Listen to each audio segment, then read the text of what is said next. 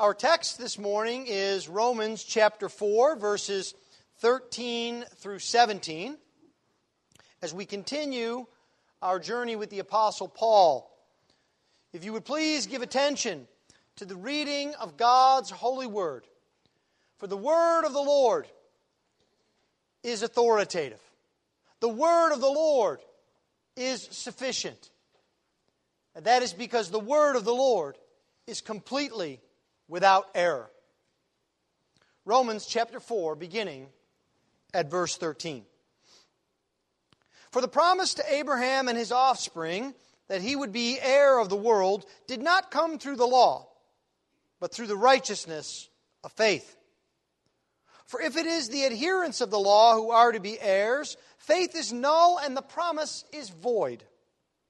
For the law brings wrath, but where there is no law, there is no transgression. That is why it depends on faith, in order that the promise may rest on grace and be guaranteed to all his offspring, not only to the adherent of the law, but also to the one who shares the faith of Abraham, who is the father of us all, as it is written, I have made you the father of many nations.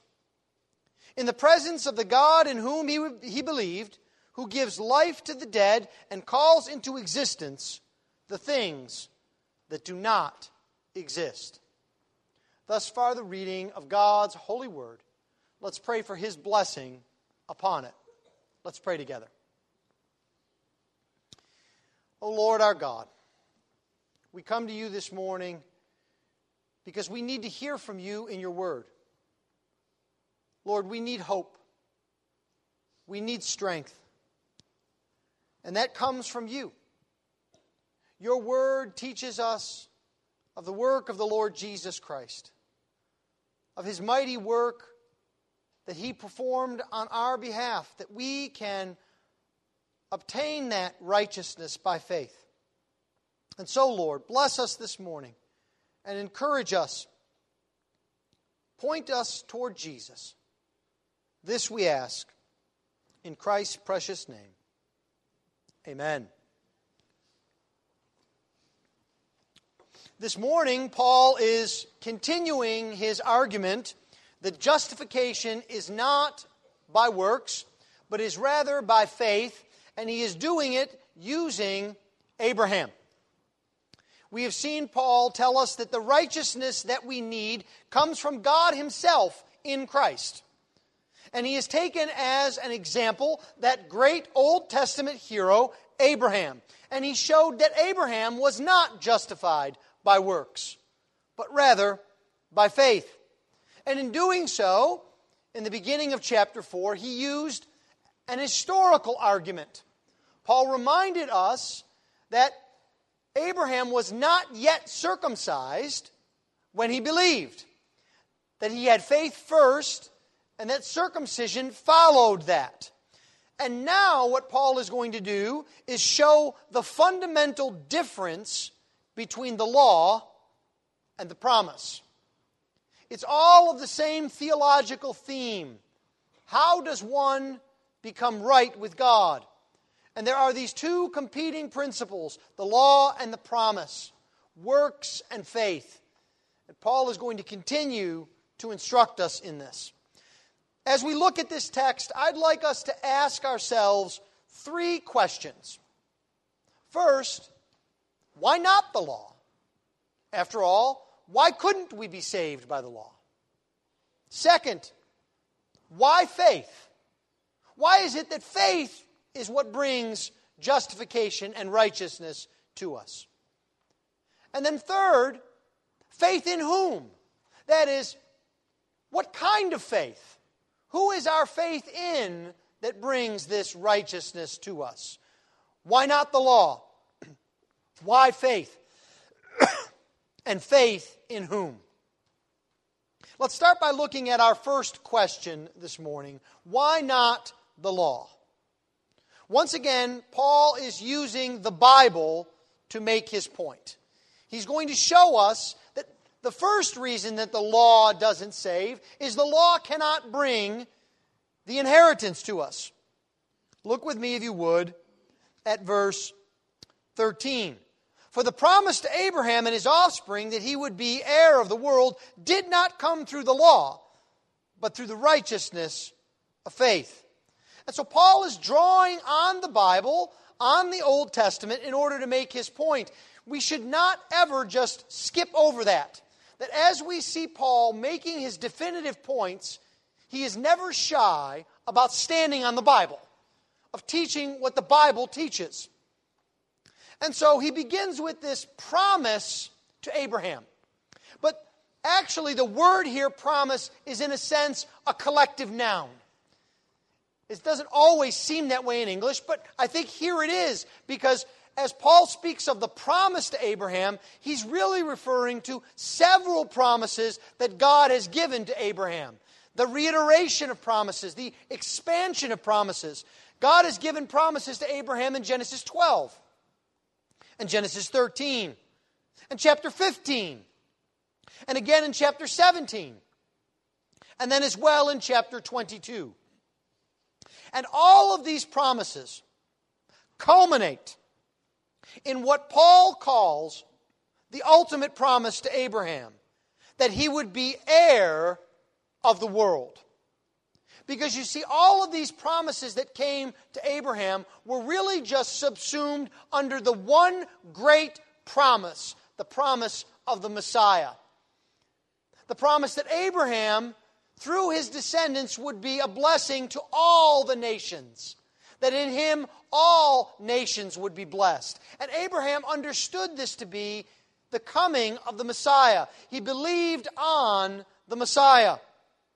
And so this is the promise that Paul is speaking about. That's why he can talk about Abraham being the heir of the world. This is a pretty tall order promise. So what does it mean then to be an heir? Paul uses this term throughout his writings to describe what the believer receives from God. The inheritance that is described in the Scripture comes to the believer because of the believer's relationship to Jesus Christ. That's because it's Jesus who is the Son. Christ deserves the inheritance. He has fulfilled everything that the Father has tasked him with. And so God has promised Abraham that he would be an heir through his seed, an inheritance beyond all his imagining. It would come to him through Christ. So how does one get to be the heir? Now, the very nature of an inheritance is such that you cannot obtain it by works. So, for example, I might decide that what I really need to do is to make my best effort to try to learn everything about Windows software.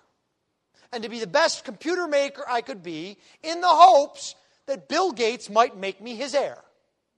That would make my life a lot easier. No more college bills to worry about. No more retirement funds to need to invest in. If I were Bill Gates' heir, my money problems would be solved forever. But of course, I'm not holding my breath for that. And you shouldn't either. Because we both know that I can't make Bill Gates make me his heir because of things I do. That's not how inheritance works. An inheritance is something you give away. The one who gives the inheritance decides who will obtain that inheritance. You don't place a claim on an inheritance. I can't walk up to the Gates home next week and knock on the door and say, by the way, I think you owe me a couple of billion. I've been working really hard here. I'm not even sure he'd come to the door. He'd probably have his butler slam the door in my face. But you see, this is sometimes how we view inheritance, but it's not biblical and it's not even commonsensical. The way we earn an inheritance is not by not earning it at all. The whole history of mankind shows and makes clear that no one is capable of earning this kind of inheritance. Not even Abraham. He himself fell short. He sinned. He failed to do what God had commanded him to do. The whole history of Israel is a history of failure and falling short. And all we need to do is look at people around us, or even, yes, in the mirror, to see that we fall short. Paul is taking us back in summary, to what he's already been saying, that the only way to receive the promised blessing is by faith. The law can't bring us an inheritance because we do not deserve it. But Christ does deserve it. The only way that we can inherit is by receiving what Christ gives to us by faith. Paul then goes on to explain why the law cannot bring this inheritance to us. It's not just that there is a different way that God chose not to implement. It's not as if God was thinking one day, well, salvation could be by works, they could inherit by works, or they could inherit by grace. I wonder which one I'll pick. Oh, I think I'll pick by grace. No, that's not how it goes. Instead, it is really about the nature of an inheritance and the nature of the law and of works. It's the law principle that gets in the way here.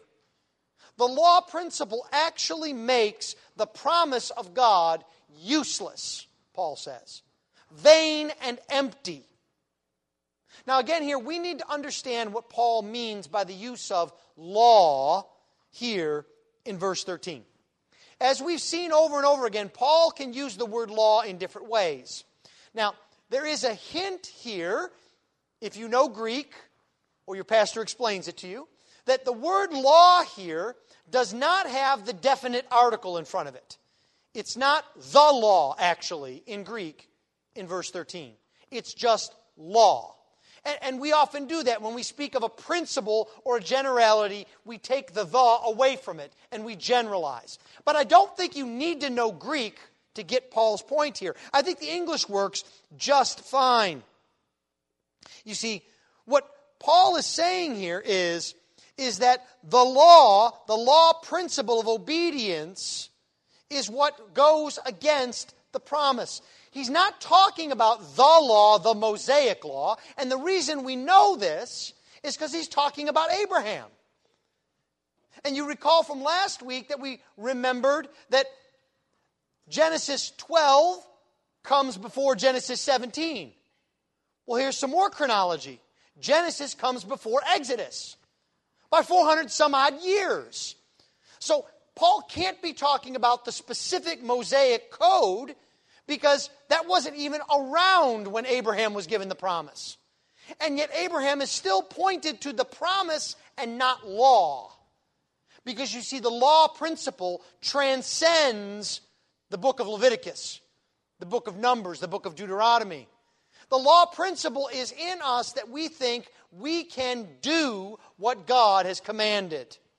Now, the Mosaic Code is the best expression of this principle. It is very detailed.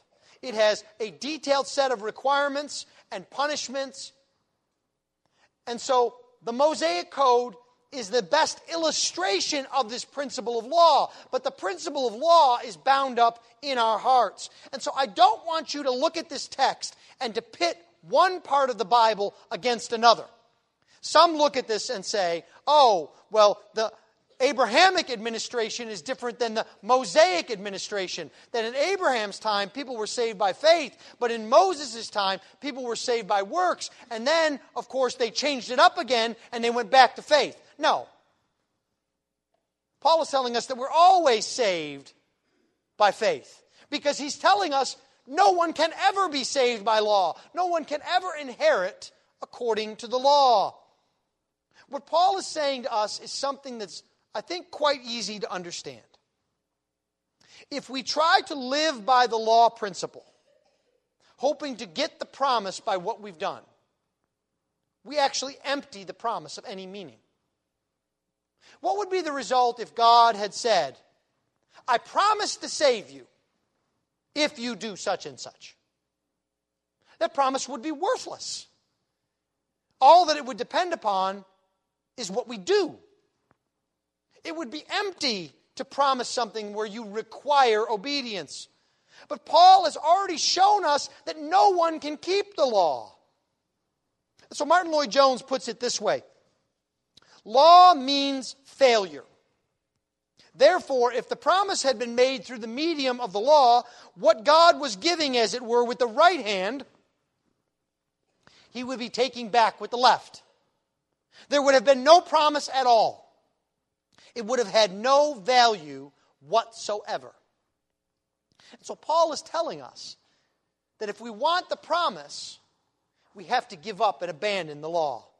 He wants us to see this through the clarity of the fact that inheritance is by faith and that works is a completely contradictory principle. You cannot mix the two. They are mutually exclusive. The same is true of the law and promise. It is also true of works and faith. If we choose law and works, we know that we have to set aside the faith and promise. The promise cannot operate under law. It passes away. It becomes void. Now, we need to hear this because so often we want to mix the two, don't we? We want to work, but we want God to grade on a curve, easy for us.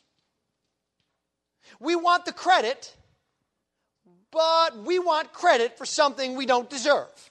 You see, we want to mix these principles of law and faith, works and grace. And Paul tells us you can't have it that way. You have to abandon the law, you have to abandon works, and you have to run to the promise and to faith.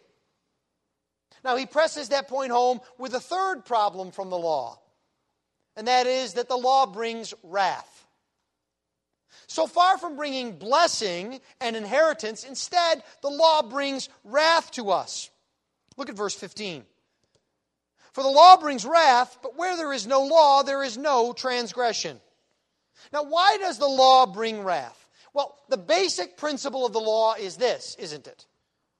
Do this, and if you don't do it, this is the punishment that follows. That's the way the law works. Think about every law you know. When was the last time you got a check in the mail from the state for obeying the speed limit? Or how about, have you gotten a bonus at work for not stealing? No, I don't think so. Because that's not how the law works. The law tells us what we must do, and if we fail, we are punished. All the law can do is condemn. It has no power to enable a person to do its commands. And that's what's so hard about trying to live according to the law. It's not just that breaking the law brings consequences, but the law itself is no help in obeying. Now, this doesn't mean that the law is evil. It's not the law's fault that we sin. Paul's going to make this point in great detail in Romans 7. Let me put it to you this way. Don't blame the mirror if your face is dirty. It's not the job of the mirror to wash you. It's the job of the mirror to reflect the state of your face. So what is this wrath, then, that the law brings? Paul gives us an answer in this odd phrase in verse 15. Where there is no law, there is no transgression. Now, when we first hear this, we might think, well, perfect. Get rid of all the laws. If there's no law, there can be no transgression, there can be no sin. We'll be perfect, right? No, that's not what Paul's saying. What Paul is doing is, in a summary form, just telling you what he's been telling you in chapters 1 and 2. He's saying there's a sequence. The law exists. We transgress the law. That transgression provokes God's wrath. That's what happens every time. And if we think about it, our nature shows this. This is the way we operate with law. Right? Let me appeal to the moms for a moment here. I bet almost every single mother here has done something like this. You've got a young child, and you put at dinner a vegetable in front of them, maybe say broccoli. And the child doesn't want to eat the broccoli, doesn't want to pick up the broccoli. So what do? You say something like, don't eat that broccoli. No, no, no, I don't want to see you touch that broccoli. Don't you dare eat that broccoli in front of me. And what does the kid do? Picks up the broccoli and eats it. Why? Because you told him not to. And that's what's bound up in his heart. You see, that's the way that we look at the law. We see a law, we want to transgress it. I mean, to be honest, when we drive around, do we really think about whether or not we're going to drive over the speed limit or whether we're going to drive just enough so that no one will stop us with a radar gun? Right? This is how it works. Our sinful nature delights in transgressing, in breaking boundaries, in sin. And so we can't count on the law to bring this promised blessing because it actually does the opposite. It eliminates the promise and it brings in its opposite, wrath. But Paul doesn't leave us without hope. His point is not to make us despair entirely, but to make us despair of the law. And so he is driving us now to our only hope, to faith. So in verse 16 he picks up, that is why it depends on faith, in order that the promise may rest on grace and be guaranteed to all his offspring. You see, that is why it depends. For this reason, what I've just said, the fact that the law doesn't work and can't work and will never work, that's why it depends on faith. You have to turn to faith, because faith and the promise go together. Now, this shouldn't surprise us, because the promise is a gracious act of God. He did not have to give us the promise. Think about the example of Abraham.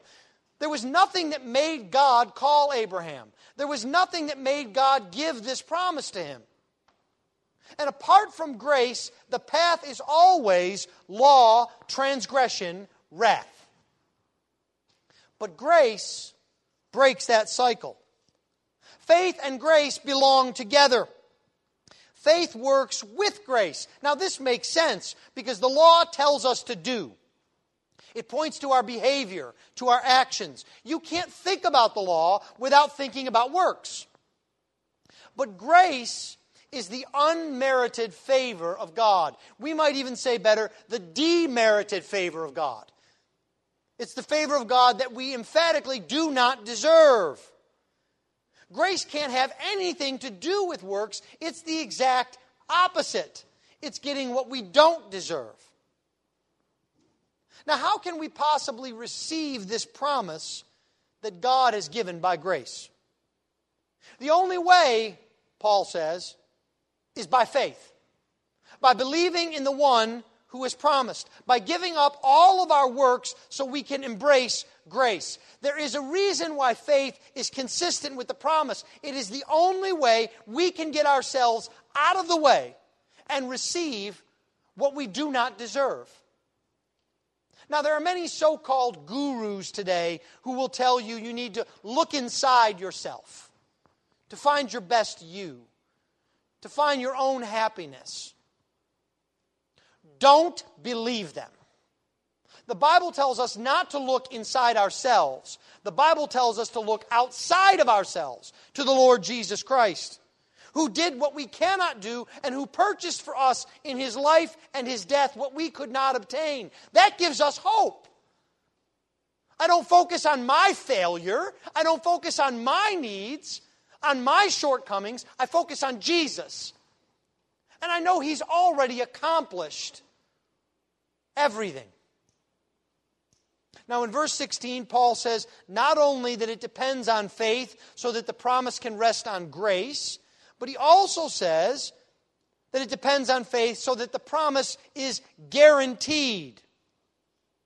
Guaranteed to all his offspring, Paul says. And so faith also guarantees the promise. So even if you disagree with Paul from what he said earlier, and you shouldn't, but if you do, if you disagree with Paul that the standard of the law is perfection, absolute perfection, yet there is still another reason to cling to faith instead of to the law. And this again gets back to the principle of the law.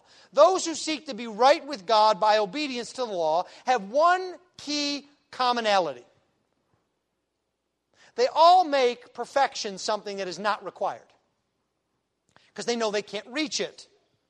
This makes sense. We have that age-old saying, right? Nobody's perfect. But even if we granted that you didn't need perfect obedience, how much obedience is needed?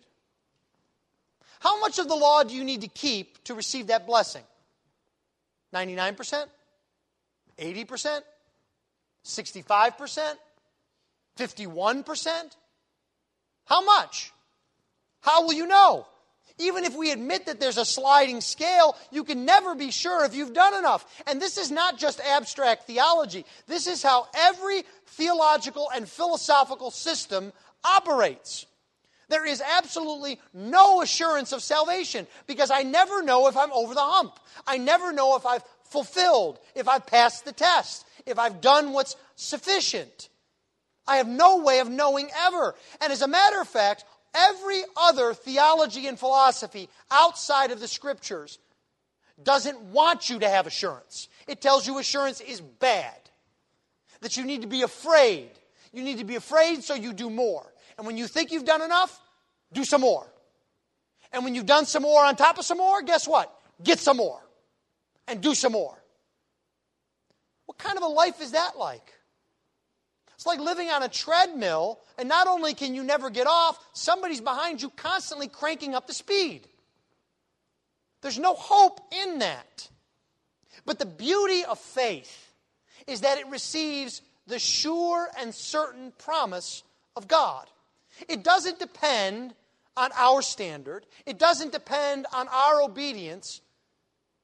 What the promise of God depends on is God, who is sure in His word. He never lies.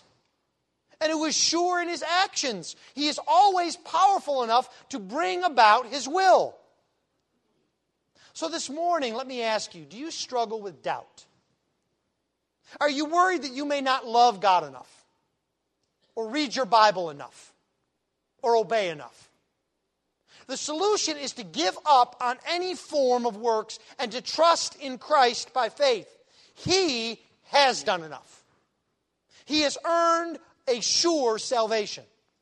He has given you His sure promise. The final thing that Paul tells us about faith in verse 16 is that faith opens the promise up to all His offspring. Now, this would be of great importance to the mixed church in Rome with Jews and Gentiles. But it's also, quite frankly, of great importance to us today. Because the vast majority of us would be what Paul would term Gentile Christians. And so we want to know that we can obtain the promise of Father Abraham. And Paul tells us that faith brings that promise to all. That Abraham is the father of all who believe, he says. Abraham is the father of all who share his faith. If somehow the promises were limited to those who kept the law, then there would be an obvious limitation. And it wouldn't even just be those who kept the law. Others would be left behind. Those who never got the full expression of the law. Now, how would someone be expected to keep all of the law when he didn't even know what the law was? It's hard enough to do what we know. But how can we anticipate what we're supposed to do? Now remember, the standard of the law is perfection. There is no lessening. Now, we all like it when we're driving a bit over the speed limit. Well, maybe you don't, so this is a theoretical exercise. So theoretically, if someone were driving over the speed limit, we all like it when the police officer comes up and someone were to say, "I'm sorry, officer, I didn't realize this was a 35-mile-an-hour zone." And if the officer says, "Well, that's okay. I'm just going to give you a warning. You didn't know." But that's not how the world works, is it? You try that with other things. "Officer, I'm sorry, I didn't realize robbing a bank was against the law. I thought it was just a convenient place for me to go in and take as much money as I wanted. I'm sorry, officer, I didn't realize it was against the law to shoot someone. I just thought I could do what I wanted." What does the law say? No, ignorance of the law is no excuse. And so if we don't know all of the law, how can we keep all of the law? Again, not just the major parts of the law or the highlights of the law, but the standard is all of the law being kept to perfection. The good news is that faith works on the exact opposite principle. It's available to everyone who hears the promise. There is no working involved at all. And so Paul makes sure we know that the faith principle applies to everyone. First, to the Jews, the adherent of the law, in verse 16. And then second, to the Gentiles, to the one who shares the faith of Abraham. Now in verse 16 here, Paul is referring to Moses' law. The article is there. You can trust me on that. But it also makes sense because he's speaking to the Jews, those who know the Mosaic law. And what he's saying is the faith principle applies to both of you. He's really just summarizing again what he's been saying for the past 3.5 chapters. Paul set forth that all were condemned under sin. And that those who'd followed the Mosaic code, those who tried to follow a moral code, those who didn't know either, all of them failed. And now he says, God has opened up salvation in the same way to everyone. Just as everyone is condemned by sin, so salvation is open to everyone by faith. Whosoever comes will not be cast out. That is why the promise to Abraham is that he would be the father of many nations, as Paul points out in verse 17. Now there is one last, final, and brief point for us to see. Paul has told us that the law cannot save, that it only brings wrath. And he's told us that faith is the means that we lay hold of the promise of God. And now he gives us a picture of what that faith looks like. Now notice what Paul doesn't do. He doesn't talk about the strength of faith. Now we might expect that, right? Paul, just how much faith do I need to have to be saved? Because this is our tendency. We want to do, even with faith, we want to do. And so we want to know, how much faith do we need? But you'll notice Paul doesn't talk about that at all. What Paul talks about is the object of faith. He says that Abraham believed in God. And he believed in God not just because of the content of the promise, but because of the character of the promiser. God had given him a great promise, but it was because Abraham knew God could keep his promise that he believed. Abraham had faith in God. Now let me see if I can give you an illustration of this. A few weeks ago, my car broke down. Now thankfully, I was only about 20 feet from a parking lot. But a hose blew, and that caused all of my coolant to empty out, and my water pump went, as well as some other things inside. Now, I was able to get the car parked. I was able even to start the car back up again. Now, what do you think would have been the result if I would have said, I have tremendous faith that this car is going to get me back to Katy. I'm getting back on I-10 right now. No one believes stronger than me. I love this car. I have faith. No one has more faith than me in this. I'm going to get home. I don't think I'd have made it 15 feet. Right? But let's fast forward to the repairs done on the car. The coolant replaced, the water pump put back in, a new hose, everything fixed, checked, double checked. I pick up the car, I come and I go home. Now what happens if I say, ooh, this car failed on me? I'm not sure I should go to work because I don't know if the car is going to make it. I have so little faith. I have so little faith that this will happen. Does that mean the car is going to fail? No. What's important is the object of the faith. I could have tremendous faith in a broken down car and it's going to get me nowhere. And I could have the smallest faith in a perfectly serviceable car and it'll drive me all over town. You see, that's why it's not about the amount of faith you have. It's about the one you have faith in. Now, isn't that a comfort? You don't have to worry about how much faith you have. You have to worry about how big a God we have faith in. And that's no worry at all. Because God can fulfill His promises. We can have faith in His promises even when we are weak, even when we are faltering, because it's God who fulfills His promise, not our faith that fulfills His promise. And so we see this here in the way Paul describes Abraham's faith. He says he has faith in God who gives life to the dead. Now, Abraham lived this. He was called upon, after he was given all of these promises, to take his son Isaac up on Mount Moriah and sacrifice him. And I think we often have a picture that as Abraham and Isaac were walking up the mountain, Abraham was saying to himself, God's going to send a ram. God's going to send another sacrifice. I'm not going to have to do this. And the reason we think that is because God did substitute a ram. But do you know what's interesting? That's not what the Bible tells us. The Bible actually tells us that Abraham was not expecting a substitute, that he was absolutely expecting he was going to have to kill his son. So why would Abraham do this? It's because Abraham had the promise of God that all nations would be blessed, not only from Abraham, but through Isaac would the promise be fulfilled. And so Abraham did a mental faith calculation. He said, God's made this promise. God can never lie. God can do whatever He can to keep a promise.